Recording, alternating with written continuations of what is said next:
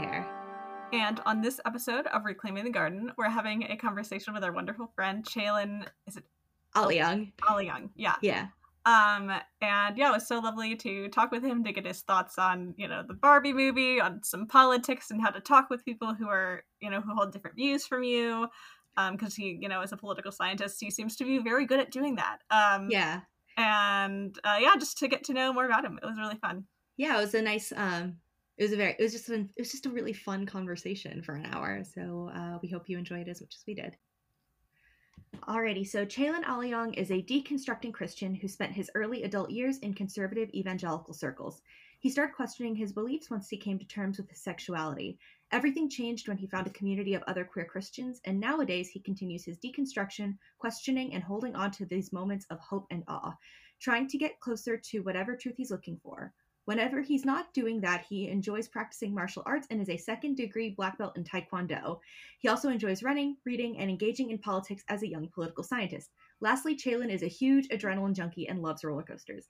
Chalen, we are so excited to have you on the show. Yes, we met you at the QCF conference this year. I feel like so many of our guests, that's the how we met. But and yeah, it was wonderful. You came to our little podcast party thing that we had.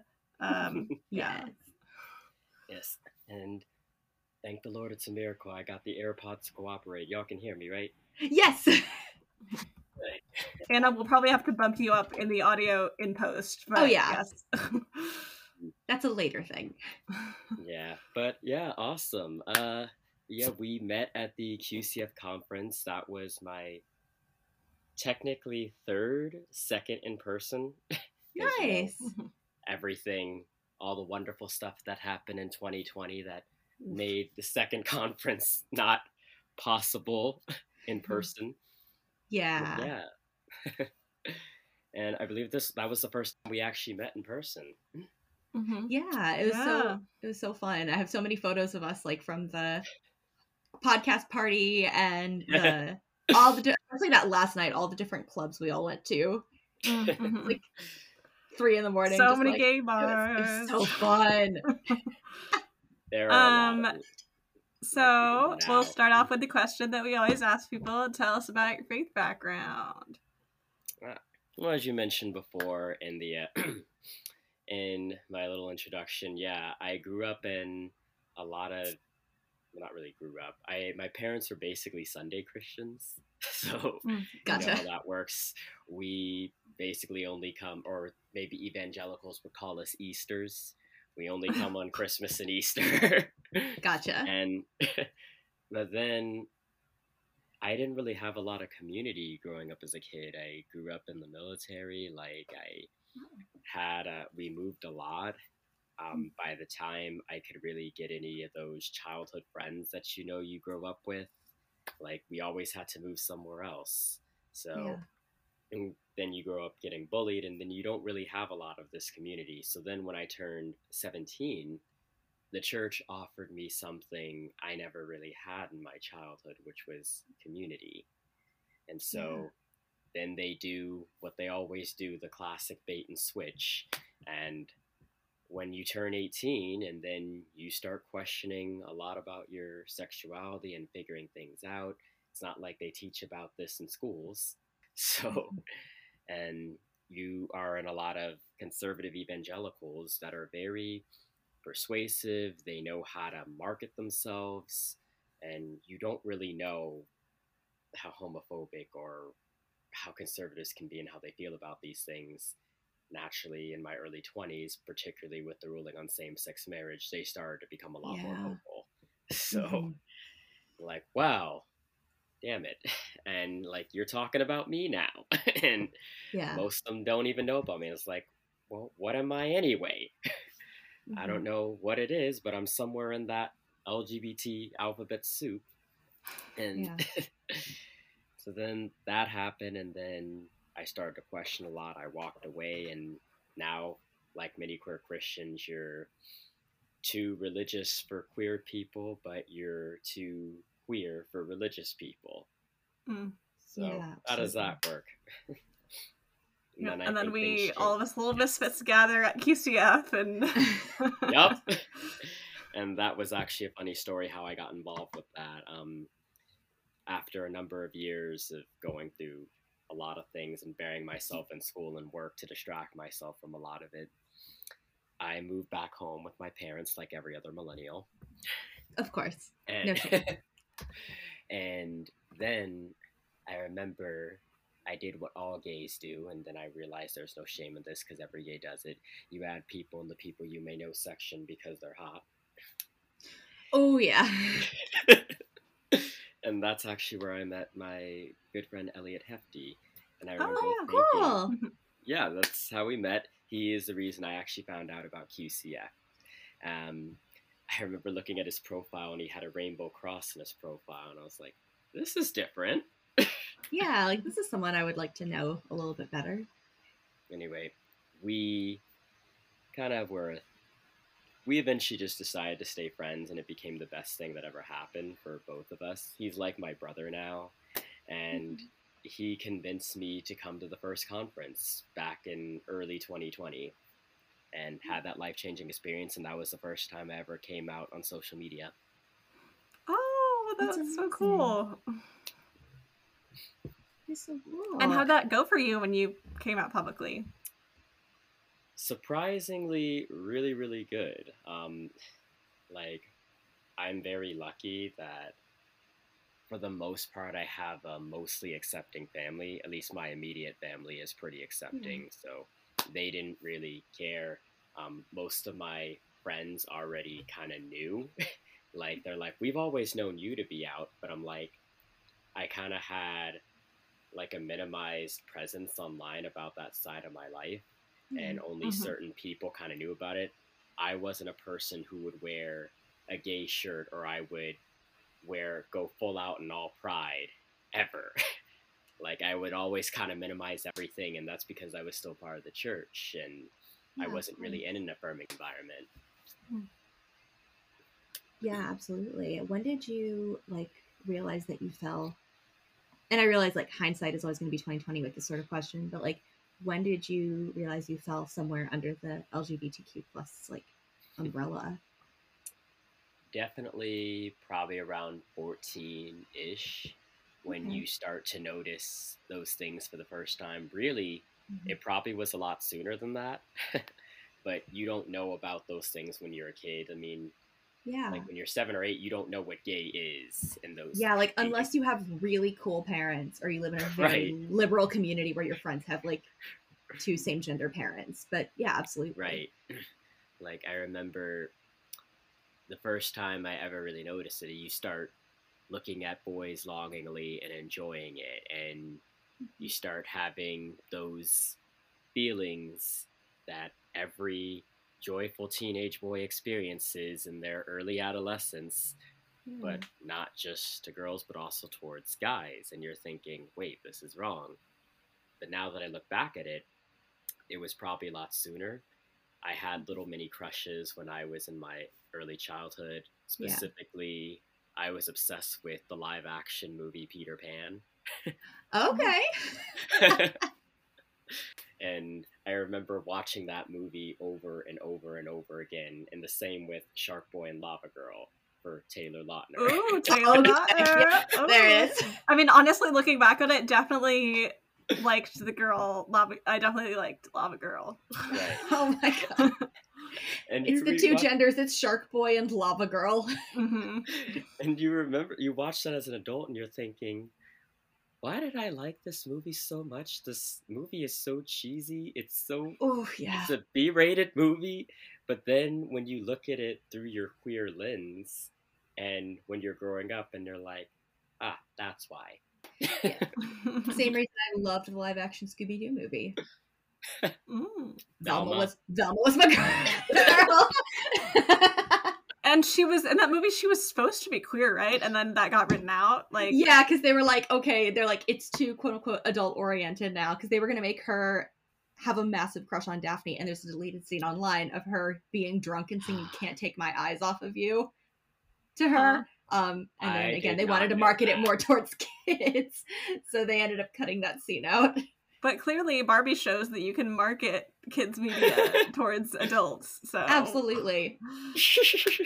The early 2000s were bizarre. Oh, well, the society wasn't ready for it at the time either. Yeah. For me, another like pop culture gay awakening thing for me was the Scarlet Witch. Definitely Wanda Maximoff. Okay. Yeah. No, it's funny because now you see like stuff like with the backlash with the Barbie movie, like the people that are mad at it are very much like the old man yells at cloud type of Yes. people, where it's like, okay, like, and Mr. Ben Shabibo. Yeah.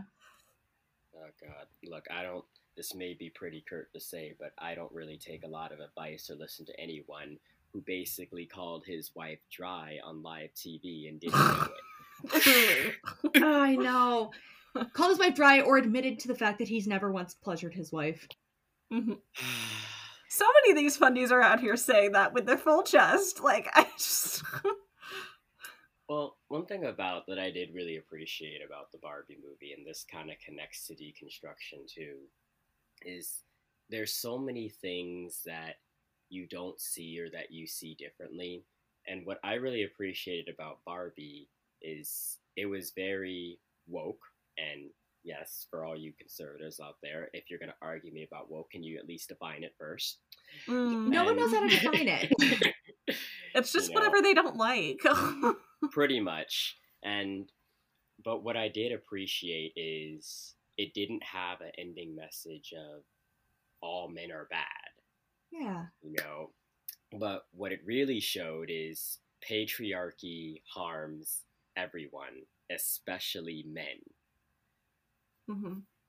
Yeah, absolutely. We talked about this on the show too, like in our episode about purity culture. It's like, although it definitely like harms women in a particular distinctive way, it also like tells men that like they have this untamable beast of a sexuality that they have to control.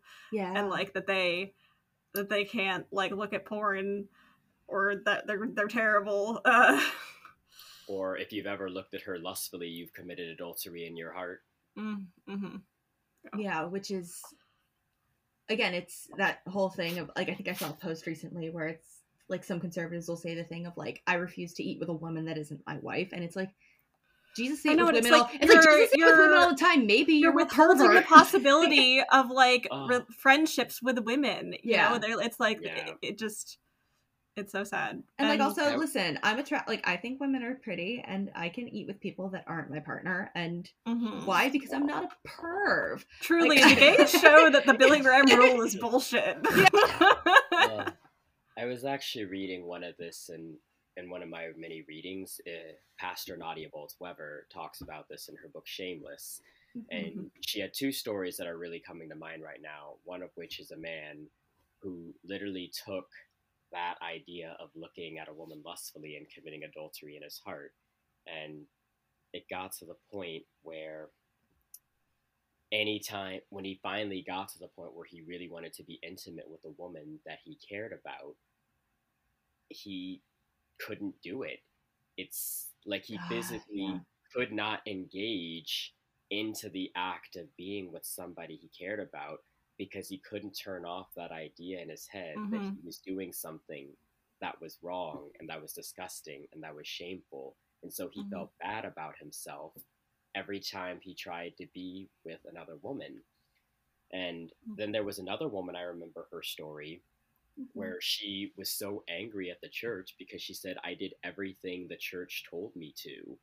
I mean, I stayed celibate and a virgin until marriage, and they made it seem like at the end, it's all just going to come together and we'll have this magical connection and we'll figure out this part of our lives. Yeah. And they couldn't, she said it was like trying to have sex with a stranger, right? I couldn't. Yeah. Because it kind of is like that. I mean, I was just thinking about recently watching like I think it was Rachel Oates' video of her watching Paul and Morgan, they're these funny YouTubers, response to the Barbie movie, but one of the clips that like Rachel showed to like show how like terrible their relationship is like, you know, on their wedding night, like Paul was gonna bring out like a bunch of wild things, you know, to their sex life, and then, you know, Morgan was like, dude, I barely know you, is like the quote that people like to show.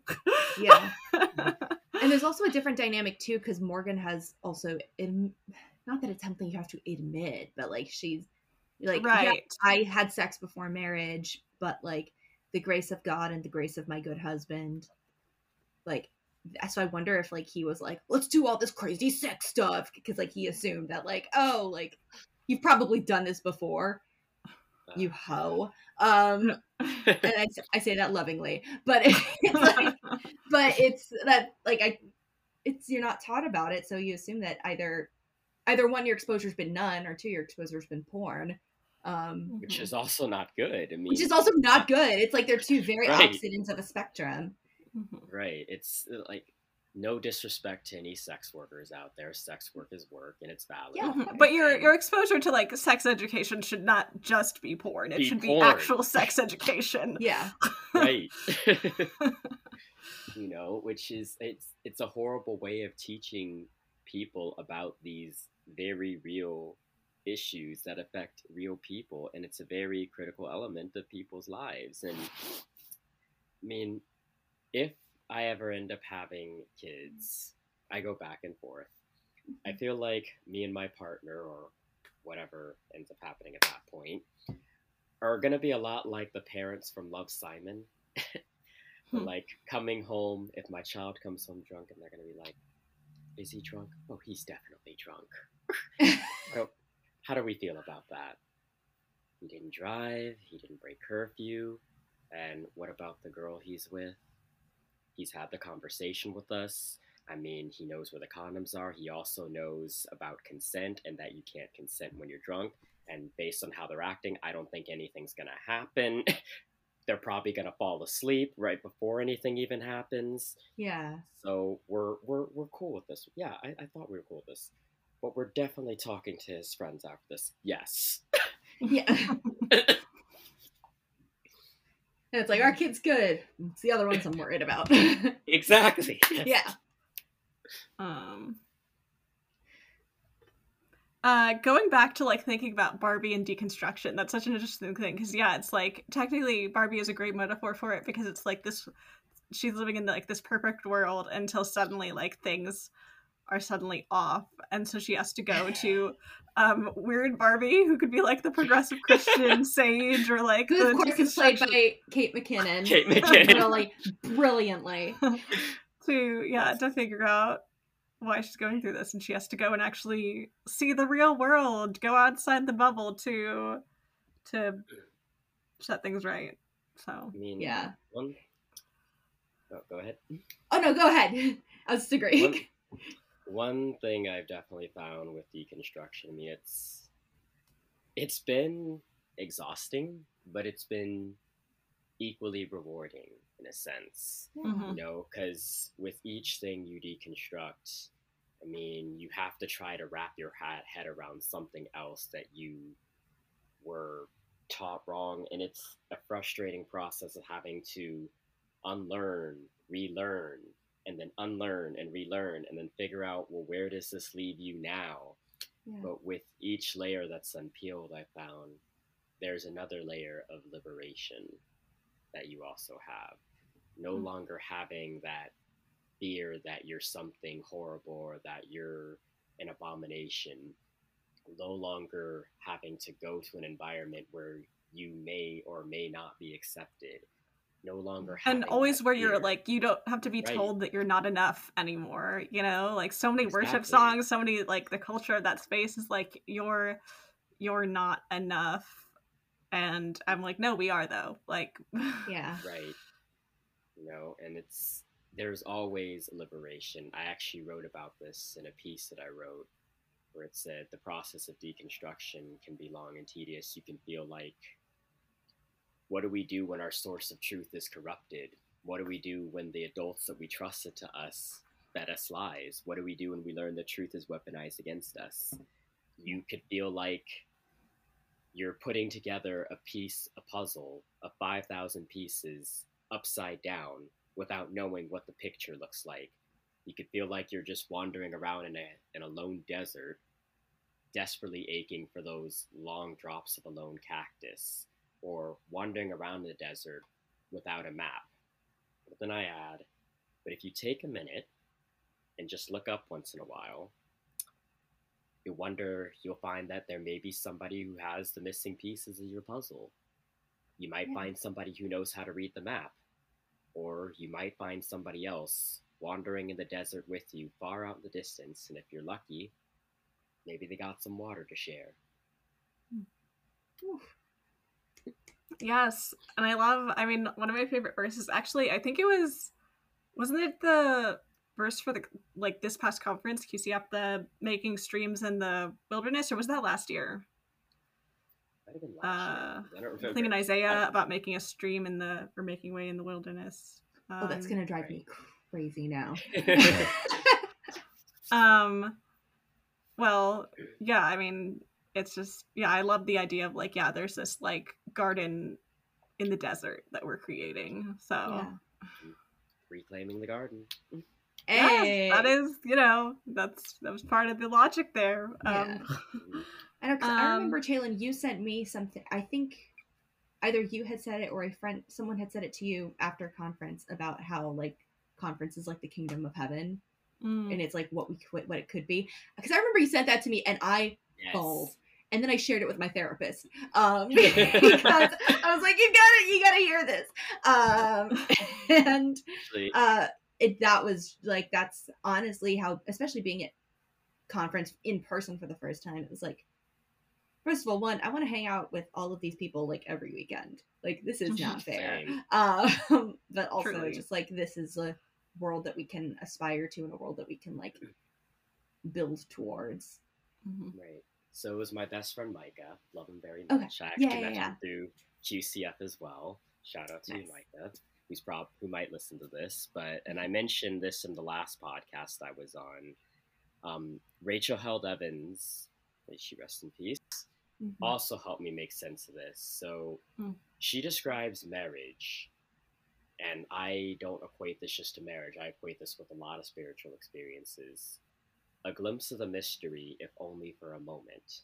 Mm-hmm. So, and how I've made sense of that is there's so many things in life we don't know. Even the most conservative Christians or the most progressive Christians, there are so many questions that we have about God, about the Bible, about all of this. And I think the biggest question we're all trying to answer is, what happens at that moment after death, or at the end of all of this, the end of all things? How does it all come together like we're promised? And the truth is, we really don't know. It's a mystery, and that's part of where faith comes in. We don't know how it all comes together. But these small glimpses of hope, the kingdom of heaven, the new creation, we could think of moments like conference, moments like when you realize something new that you learn liberated from a deconstruction, when you have this amazing conversation with a friend, when you have this amazing worship moment, or when, again, you go to retreats or conferences, instead of thinking of them as just isolated incidents that we're often cut off from and we can't experience whatever we want to, they're a small glimpse of how that magic is all going to come together at some point. Or as Rachel would say, a glimpse of the mystery, if only for a moment. Oh, fuck. Yeah. Rachel gone way too soon. Absolutely. Anyway, and I want to add on to that. Micah also mentioned in his last sermon, which made me cry, and it's also called the vision as well. And sometimes when it comes to experiencing God or experiencing these moments, we often find that we want to take these moments and maybe capture them in a jar so we can just experience them whenever we want. And sadly, it doesn't work that way. But it doesn't mean we can't experience it. And it doesn't matter that we can't always have it when we need to. What matters is we're kind of always moving toward that light that's always given to us. And how we do that, where we do that, why, it doesn't matter. Other people's opinions of how we do that doesn't matter, which is why I say it doesn't matter if you're a church that's accepting queer people. Are they a part of the mission? Are they going towards the light? We don't owe anybody an explanation of how we're getting there. Absolutely. And it's always like, that's always something that is important to keep in mind as well. Just like, especially like if you feel like you don't have that community at home, it's like there is that out there, and you can experience that for a moment, and you will be able to experience that in full someday. But it's, and God invites us to take part in that, and to like in terms of building towards that, you know. Absolutely.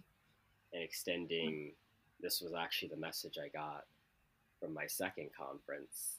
You know, God speaks to a lot of people in different ways, and with me, he's a little, I believe he tends to be very blunt, but not. I feel like God is really blunt and sassy sometimes, to be honest. He can be. He can God be. has a mad sense of humor sometimes. Which to this day I still don't understand, but hey. You know, I always say, I'm like, the day after I was baptized, same-sex marriage was legalized in the US. So, you know.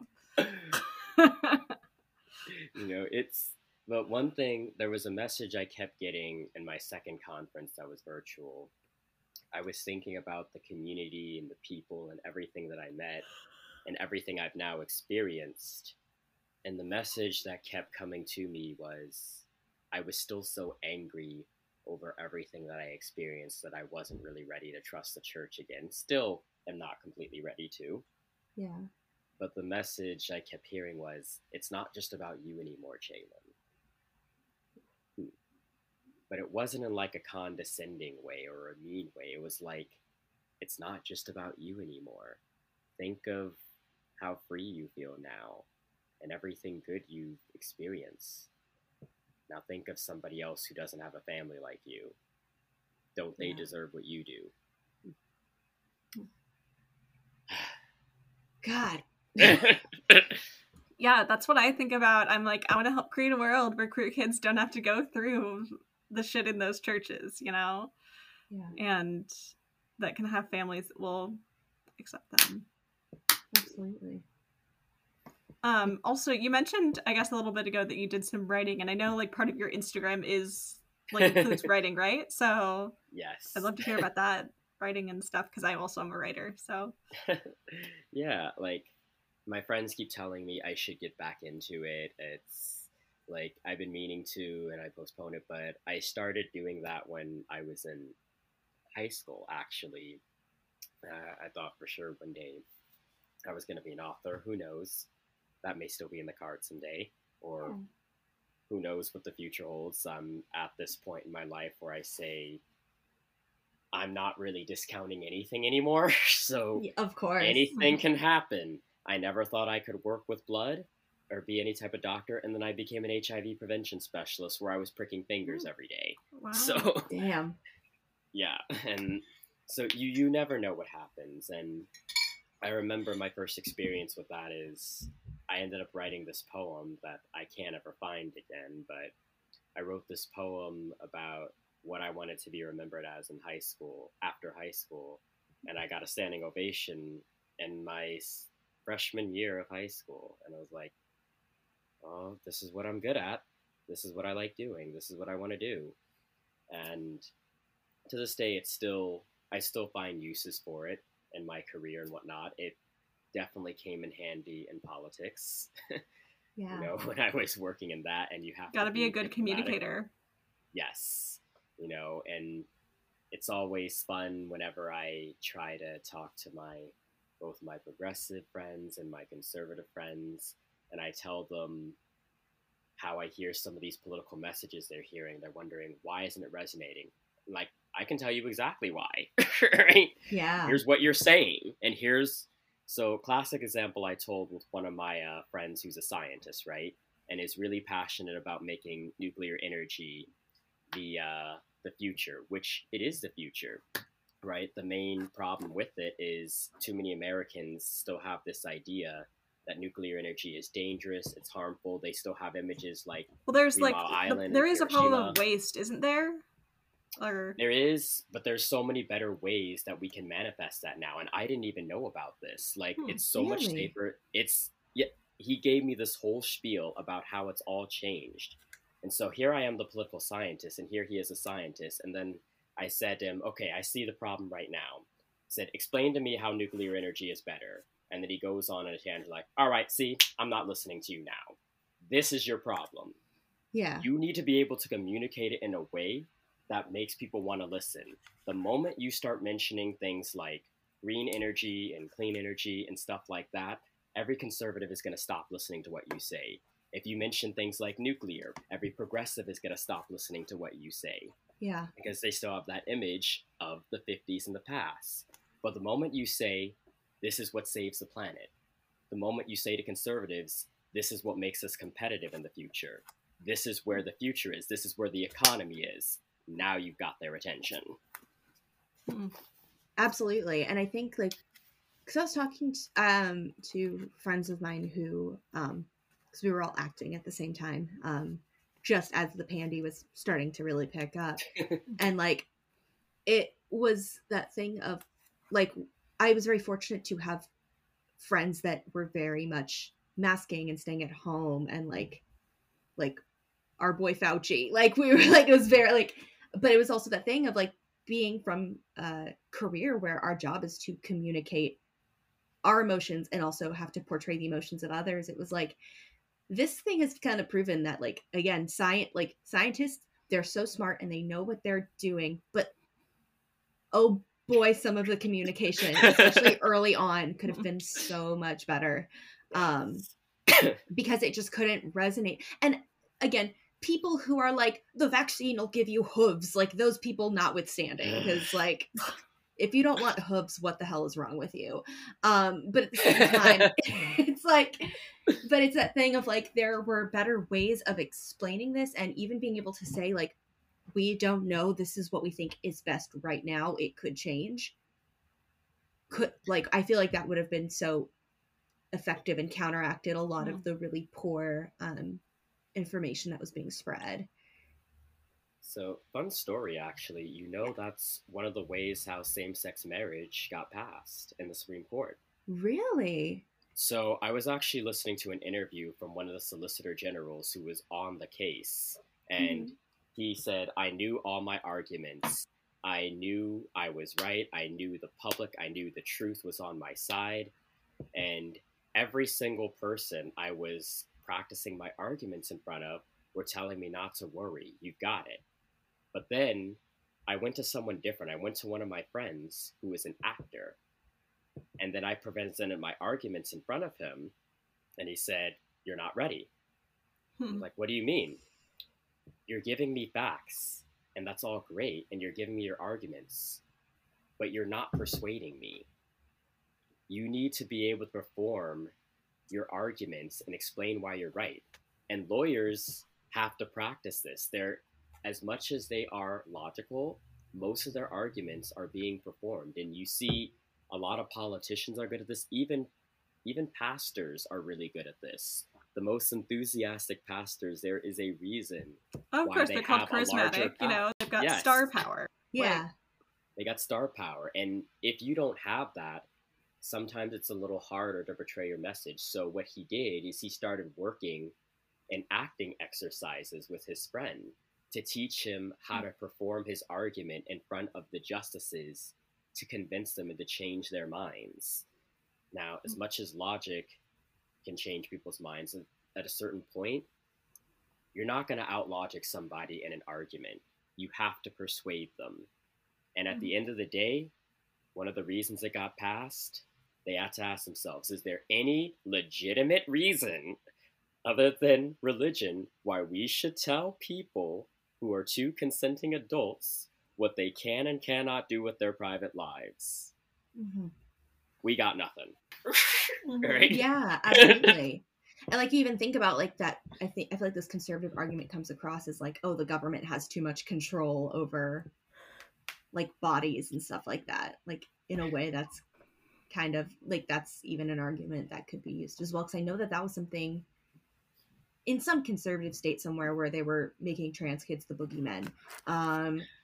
Like some governor ended up vetoing a bill because it was like okay, like parents should be able to make those choices for their kids, like because that's government overreach. And it's like, dude, like somehow you were so wrong that you came back around to being right. Like, I don't understand. Like, but again, it's all in how you explain it. It's all in how you word it, and looking at like what is important to each faction of people and really being able to play on those. I had one argument, not a discussion with one of my conservative friends, that I actually have a few of these where I kind of am good at getting them to think differently about what they're thinking. And one of the things I asked is, do you believe that denying somebody, so remember the Supreme Court case where they're saying that you could basically discriminate against gay people by denying them a service? Okay, yeah. I get it. You believe that participation, or by providing a service to a gay couple or to somebody you disagree with, is an act of participation in something you disagree with. Okay, I can understand that. Are you also against murder? Well, of course. Then why don't you believe that selling a gun to somebody is participation in murder? You can't pick and choose when you say participation does and doesn't occur. Well, you don't know who's selling a gun. Okay, so you're a best complicit or you're a worse an idiot. So which is it? Yeah. Truly, it's like I think I said this on the last interview with Chloe. I was like, in evangelicalism and also in conservative politics, it feels like there's so much cognitive dissonance that comes up. You know, it's like you don't want big government, but you also want the government to determine what women can do with their bodies. Like that doesn't make sense. So another way that I talk to conservatives about abortion is, first of all, you're never going to win any conservative over or get them to think differently by saying my body, my choice, because to them, it doesn't matter how far along the child is. To them, it's another being that has rights, right? And they're always going to think of it like you're making a choice for somebody that can't make the choice for them. So what I say is, okay, I get it. I agree with you. Yeah, it's another being that has rights. So if you're going to say that this is another being that has rights, then why won't you treat it like it has rights? Yeah. Does that mean if a woman, like what happened in Texas, why doesn't she have the right to ride in the HOV lane if she has another passenger, if you're going to claim that this is another being? If a woman has a miscarriage, how come she's not entitled to compensation for the loss of a child in her insurance company? All right? Yeah. Should a woman get a discount if she has to travel pregnant, because she also there's a lot of other things she has to prepare for if she's going to travel pregnant? Why shouldn't she get a discount for, I don't know, maybe carrying another being with her? Yeah. All right? These are all things. You can't pick and choose and say that this is a being that has rights, but not treat it like it's not a human being. And another thing I ask is, it's not necessarily a black and white issue like they seem to think it is. So take this, for example. What if you have a 4-year-old kid who's put into a coma and they're too young to make that type of decision, and they obviously haven't signed a DNR? Whose decision is it to pull the plug on that child if the doctor says that the child's not going to wake up? Jeez, yeah. Would it be right for the government to say, I don't care if it's even a 1% chance that the child is going to live, you're going to preserve that life at all costs, and if you don't, then we'll charge you for murder? Jeez, yeah. You got to make them think this is not as black and white as we think it is. It's about the right to make a life and death decision, and it's about the right to make these really, really difficult decisions that you hope to God you never have to make. But it's your right to make, and no religion, no entity, no company, especially the government, has the right to tell you what you can and can't do in something that's already difficult. Yeah, absolutely. Yeah, it's that double standard that really it's the double standard that needs to be addressed in all things, honestly. It's like, okay, like you have an issue with this, but what about like this, that, and the other? Like, let's look at it this way as well. What are your solutions? Don't just tell me problems. Or as my master on who I train with, he always goes, "Don't come to me with just a problem. Give me a solution." Mm-hmm. Exactly. And also, like, good on you, I guess, for having conservative friends. Right now, I'm not really in a place in my life where that's his thing, but... Friend is a relative term, but yes. Gotcha. I still have the conversations with them. Yeah.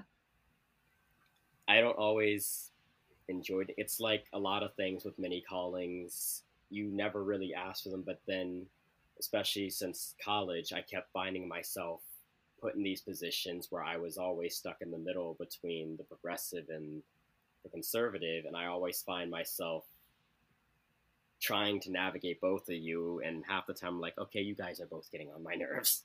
Yeah.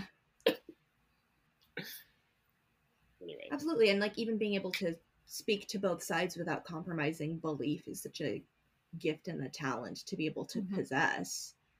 Because there's a difference being able to, again, talk to both sides, but again, not compromising what you believe and not compromising what is right, but also making people feel like they are heard while also like, again, it's a gift. Like it's a huge gift that you possess to be able to do that and have the energy to do that as well. Sometimes. Oh yeah, of course. 2020 was a very difficult year for that. Absolutely.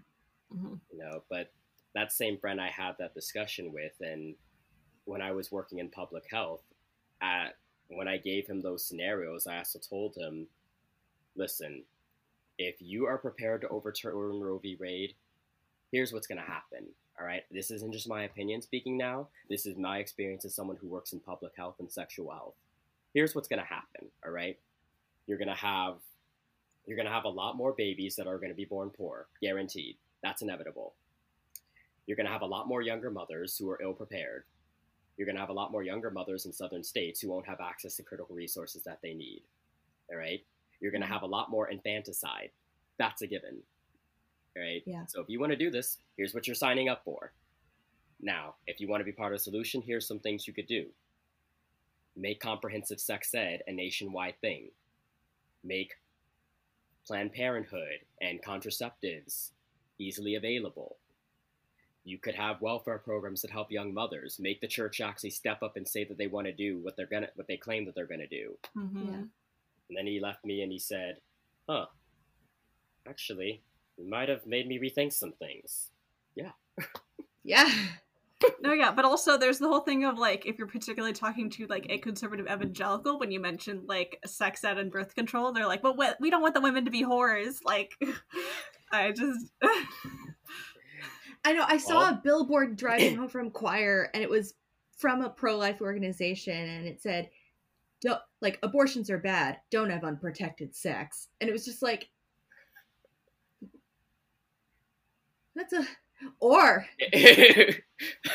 hear me out. Basically, I was like, hear me out. Have free contraceptives for people. Yeah. Like, that's also a solution to all of this. Also, right again, keep in end. mind, like, out of all of the places and all of this, like, I get that every, like, city and every state, like, there is no red or blue. They're all purple. Some are shades of indigo. Some are shades of magenta. Yes. This is a billboard that is up in the middle of downtown LA. Like, I think there's a better use of your money. If you wanted to, I don't think you're going to be able to convince too many people there. Well, you remember that Super Bowl ad that people were mad at, right? Oh, this is Jesus was is it for the us He or Gets whatever? Us ad? Yeah, Yes. that's the one. Like that because was... I mean, like, I think like the guy who, maybe Anna, if you could do a quick fact check in this, I think one of the guys who, like, heads Hobby Lobby, like, helps fund that. I'd have to check it, but it wouldn't surprise me. The thing that I was really mad about is people don't realize how expensive it is to run an ad in the Super Bowl, and that ad costs about $100 million. Yeah. Which could have gone to, like, so many other good things, but no, you spent it on a fucking ad that, like, did not go well, you know? I was at a bar with friends and everybody booed. And I'm like, there being the deconstructionist being like, they're funded by conservatives, don't listen to them. Which, again, you know, that's more of, like, the narrow spicy coming out of, like, I am right and listen to me. But it was like, no one is liking this commercial anyways. It's fine. I mean, from a purely objective standpoint, I remember watching the ad and thinking, I mean, there's not a lot in that ad I disagreed with, but the fact that you're doing this and you're spending this much money, and also on I an feel like it ad, falls flat because when you're saying he gets us, are you saying that like LGBTQ identities are blessed by God? Like, no, you're not. I mean, that's what I heard, but that's clearly not what they would have wanted. If, like, imagine if gay people started adopting that ad, it would have immediately been condemned.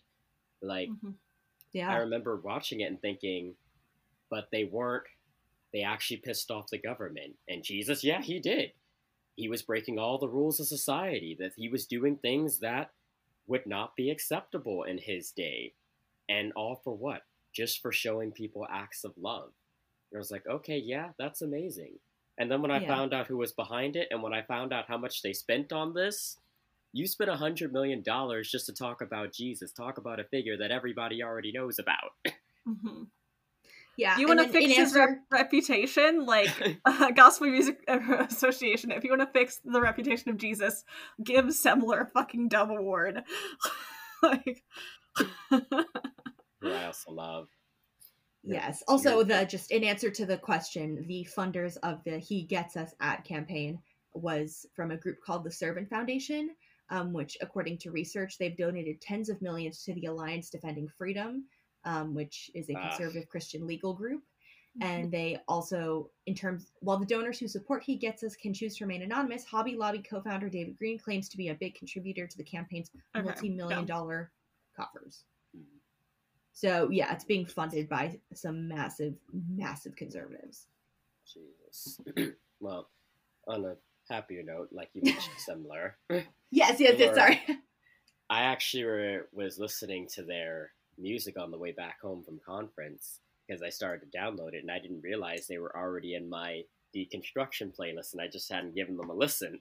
Hey! Like, awesome. Wow, I knew you, and I didn't actually know that I knew you. And now... pretty big fan. Like, I love a lot of their lyrics, but one lyric that I know, one song that really stuck out to me was Bethlehem because it was very honest. But a lyric that sticks out to me is Jesus from Texas. And at the very end, where she says, "My best friend found God, so we lost touch. I guess a savior beats a friend who thinks you're good enough. I hope she finds love and peace. And if her kid comes out, I hope that she calls me.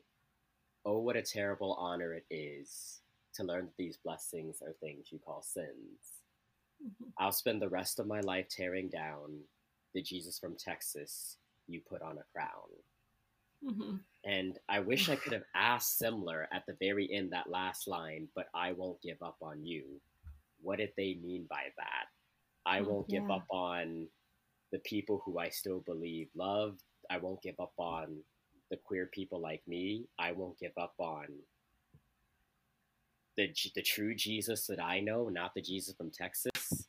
Or I won't give up on my friend who I hope calls me when her kids comes out. I mean, I feel like all of the above to that. Just my interpretation. I mean, could be.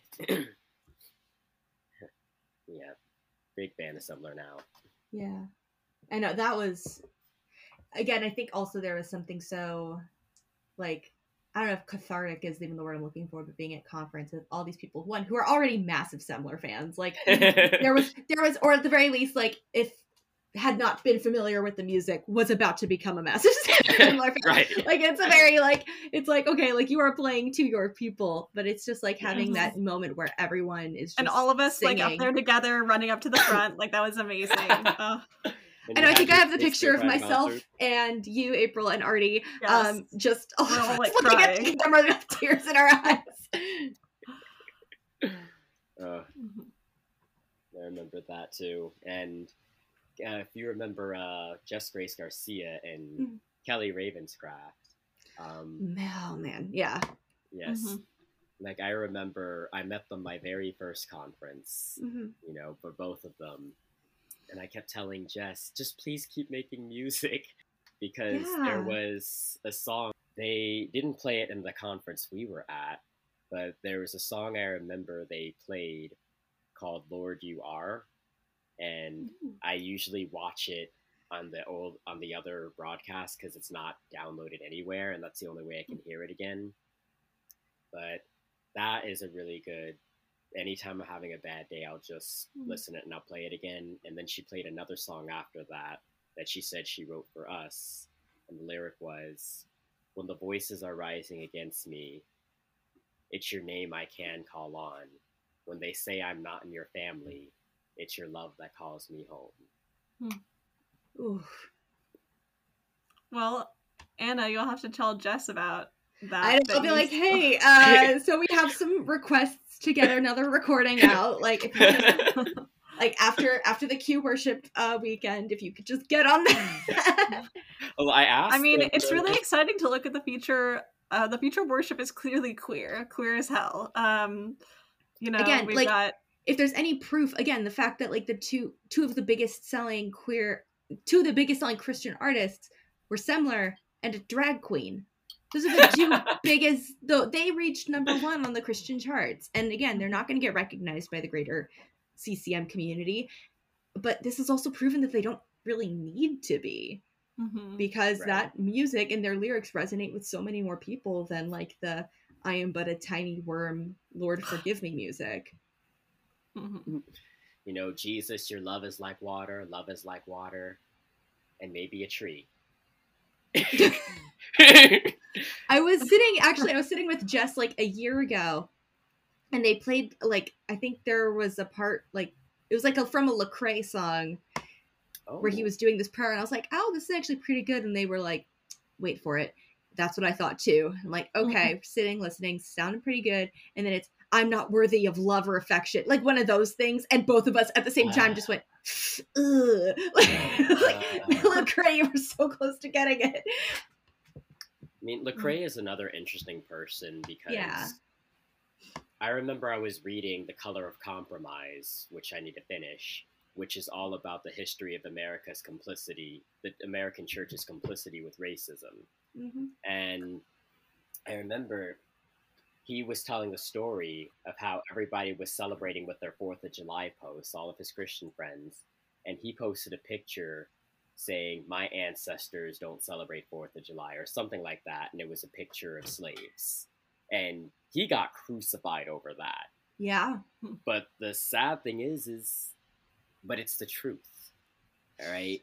Yeah. I mean, like, there's no denying that. Like, I mean, I guess there is from some real dumbass people out there, but like, I remember listening to an episode of The Holy Post, which is Phil Vischer's podcast / Bob the Tomato. He created Veggie Tales. Yeah. And they had an episode with Lecrae on. It was around that time, maybe a few months after. And it was kind of him talking about how he became sort of like, for lack of better phrasing, like the straight Black performer in the Christian music industry. And then he was an evangelical darling until he was considered safe. And then as soon as and it wasn't even like woke. I think it's just common sense, like honestly. And this is something he's probably believed for a very long time. And the fact that he was finally vocal about it, especially looking at everything that was going on during 2020, that was like when everything changed. Like he was no longer considered safe to white evangelical Christian universe, you know? So Darren Calhoun, if you know him, he's one of the board members. So I consider him, he's like my gay dad. And he's a part of the band The Many, right? Yes. Yeah. So like I'll sometimes will call him up and he'll offer me like some really good advice, almost like a gay dad. And so one thing he really told me that stuck out to me is there are 2 types of people. All right. There are people, and this is what keeps me sane and keeps me from trying to not influencing the wrong kind of people. And I'll explain that in a second.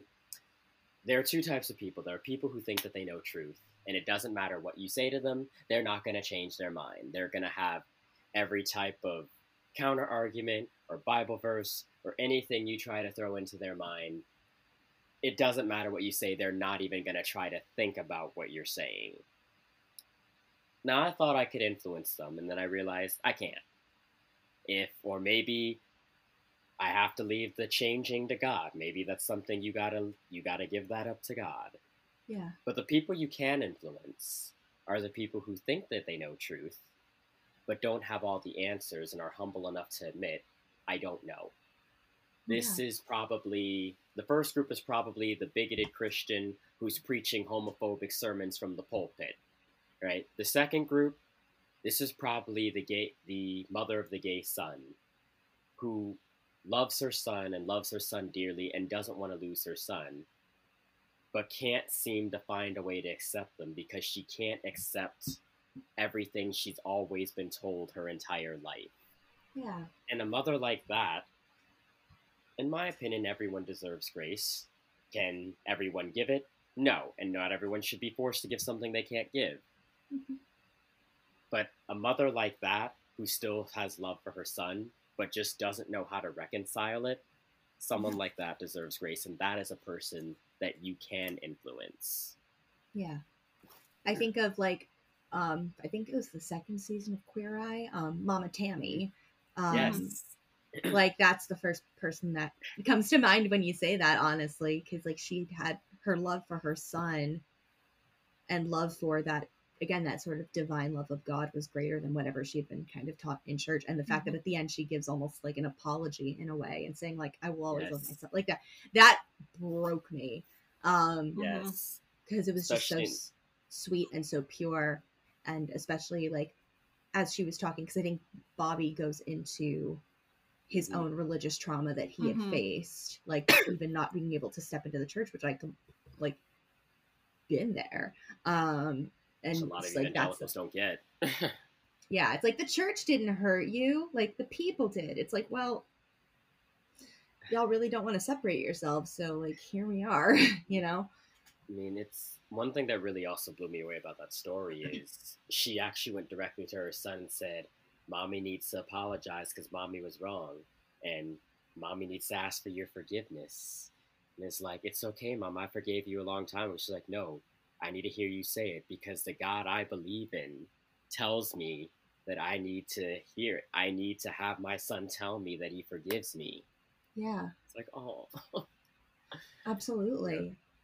And at the very end of the episode, she went over each and every one of them and she gave them all these different affirmations. Yeah. She was like, oh, come here, Anthony. It's like, food is a way to the soul, and you give them a way to the soul. And then she went over to Karamo and said, you represent people who look like you, and so many young boys who look like you keep doing that. Then she went over to Tam and said, come here, Mr. Glam. Yes. You make everything pretty. That is your gift. Style is your gift. And then she went over to Jonathan and was like, this is the one I need to spank right here. I mean... And they said, he'd probably like that. That does not surprise. Like, this is all coming back as you're describing it. I'm like, yeah, that checks out.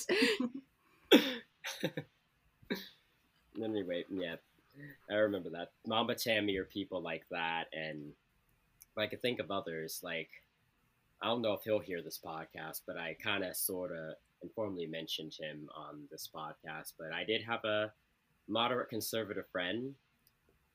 I guess is one of the reasons I never completely gave up on church or completely gave up on, I guess, the conservatives. Mm-hmm. And maybe it's because they were a younger generation, and I guess maybe it might be because they kind of felt like they were somewhat isolated because they were moderately conservative, but also were adamant that they didn't want to have kids. So they knew what it was like to have an organization kind of push their mindset onto you. They're like, we keep hearing one day you might change your mind. And I felt like I was the only one who would say, or maybe you won't, and that's okay too. Yeah.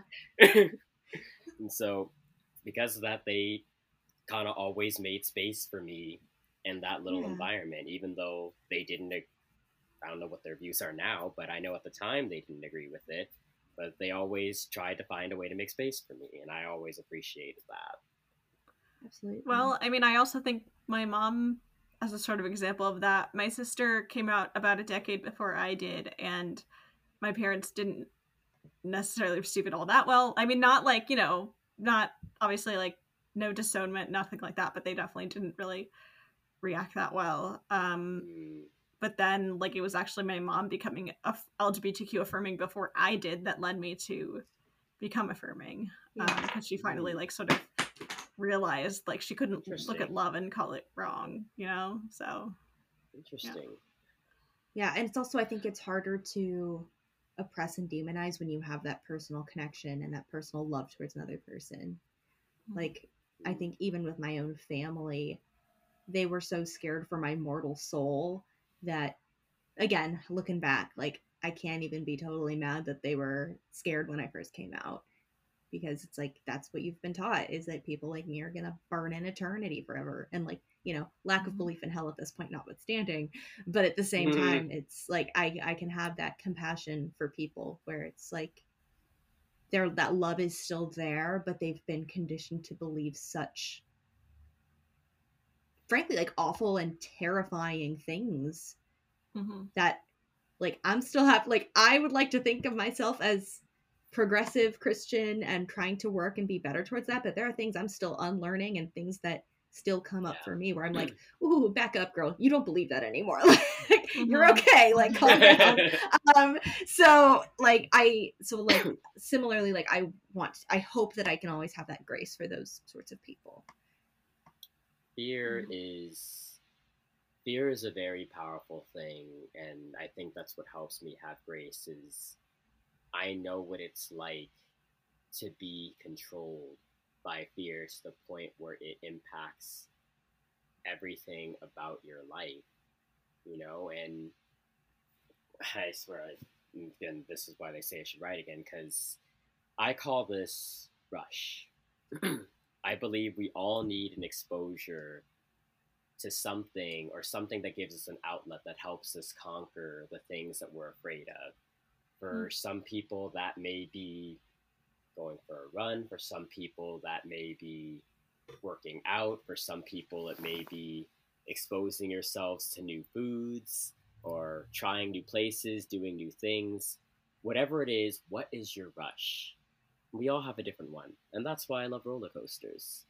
All right? Like, having a life, and it may sound a little corny, but for me, I know what it's like to be so rattled by anxiety and to have your life just completely ruled by fear, where you're afraid to do so many things. But for me, when I'm about to go over a hill of a coaster, or when I'm about to take a leap off of something or go ziplining, or we're about to hit the vertical loop or about to be strapped in a launch, you're always scared. I talk a big game, but I'm always scared of a new ride. Yeah. But then the other moment kicks in, the euphoria, the dopamine rush, knowing I did that. I survived. And for one brief moment, fear, doubt, disbelief, uncertainty, for one brief moment, none of that matters anymore. That was like when I came out, that definitely was the sort of feeling that I had, like publicly on Facebook when I came out. It just, like, you know, hit post, I was free. Yeah. It's free. And one thing we can remember is fear can be a very powerful, dangerous thing, and fear coupled with corruption and power is a hell of a drug. But what is the only thing stronger than all of those things? And that's love. Yeah. I think that's a wonderful thing to sort of finish our conversation on. Yeah. And are there any social media or other things you want to shout out before we end here? You can follow me on Instagram, Christian_Chalen. At some point, I will start blogging again and writing again. You could follow that. There's nothing on it now, but the cliffhanger split note, whenever I get that back up and running. Yeah. Link in the bio. Absolutely. Nice. Thank you so much for being willing to be on the show. I was so glad when you messaged just saying, like, hey, if you ever need a guest, we're like, yes, we do. And also it's like one of our dearest friends getting to be on the show. Like, what is there not to be excited about? Yeah, and you mentioning Elliot Hupsey, we got to get Elliot on too sometime. Oh my gosh, we're just gonna get I mean, definitely do. I know he'll love to do it, so we're gonna get all of the QCF humans. He's been one of like our earliest fans from the very beginning, so we definitely got to have him on. Yeah. Yes. I'll make sure he does it.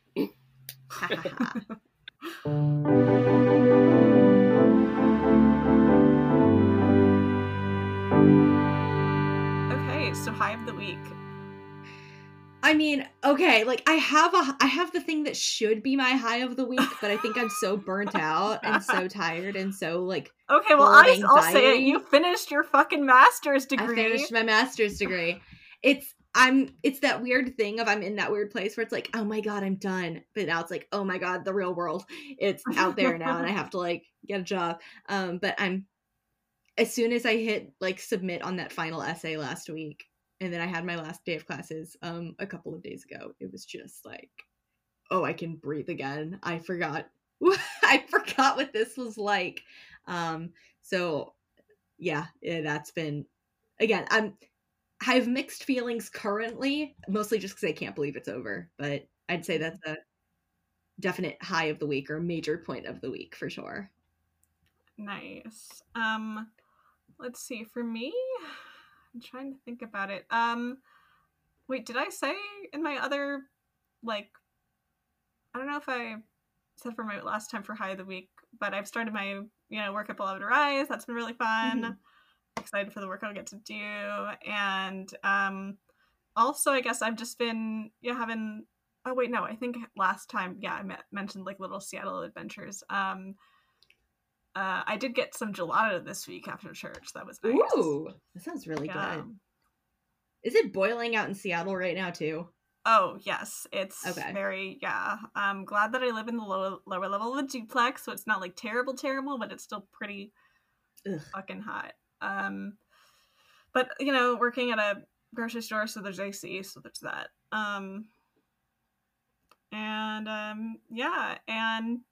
I guess next episode we're going to be so actually we we haven't decided. So I think because I'm gonna be able to have some time and to like do some research. I don't know if you're too burnt out to like do a Bible deep dive, or if you're down. Or okay. Are you kidding? I'm so down. It gives me stuff to read that isn't school related. I think I want to take on Romans, honestly. Let's do it. So you've heard it here first. We've heard it here first. Honestly, this is a fun treat. We're going to be doing a Bible deep dive on Romans, written by our complicated boy, Paul. Yes, we're going to, it'll be fun. On to the plug. Thank you so much for tuning into this episode of Reclaiming the Garden. You can follow us on Instagram, YouTube, and Facebook at Reclaiming the Garden, or on Twitter at RT Garden Podcast. Be sure to check out our Patreon for exclusive episodes, and you can always check out our merch store to get t-shirts, mugs, and other fun merchandise. If you are able to, please be sure to rate and review on Apple Podcasts and Spotify, as it does boost us in the algorithm. But we are grateful that you are here and listening, so if that's all you can do, we appreciate you. Thank you so much for listening, and we'll catch you soon.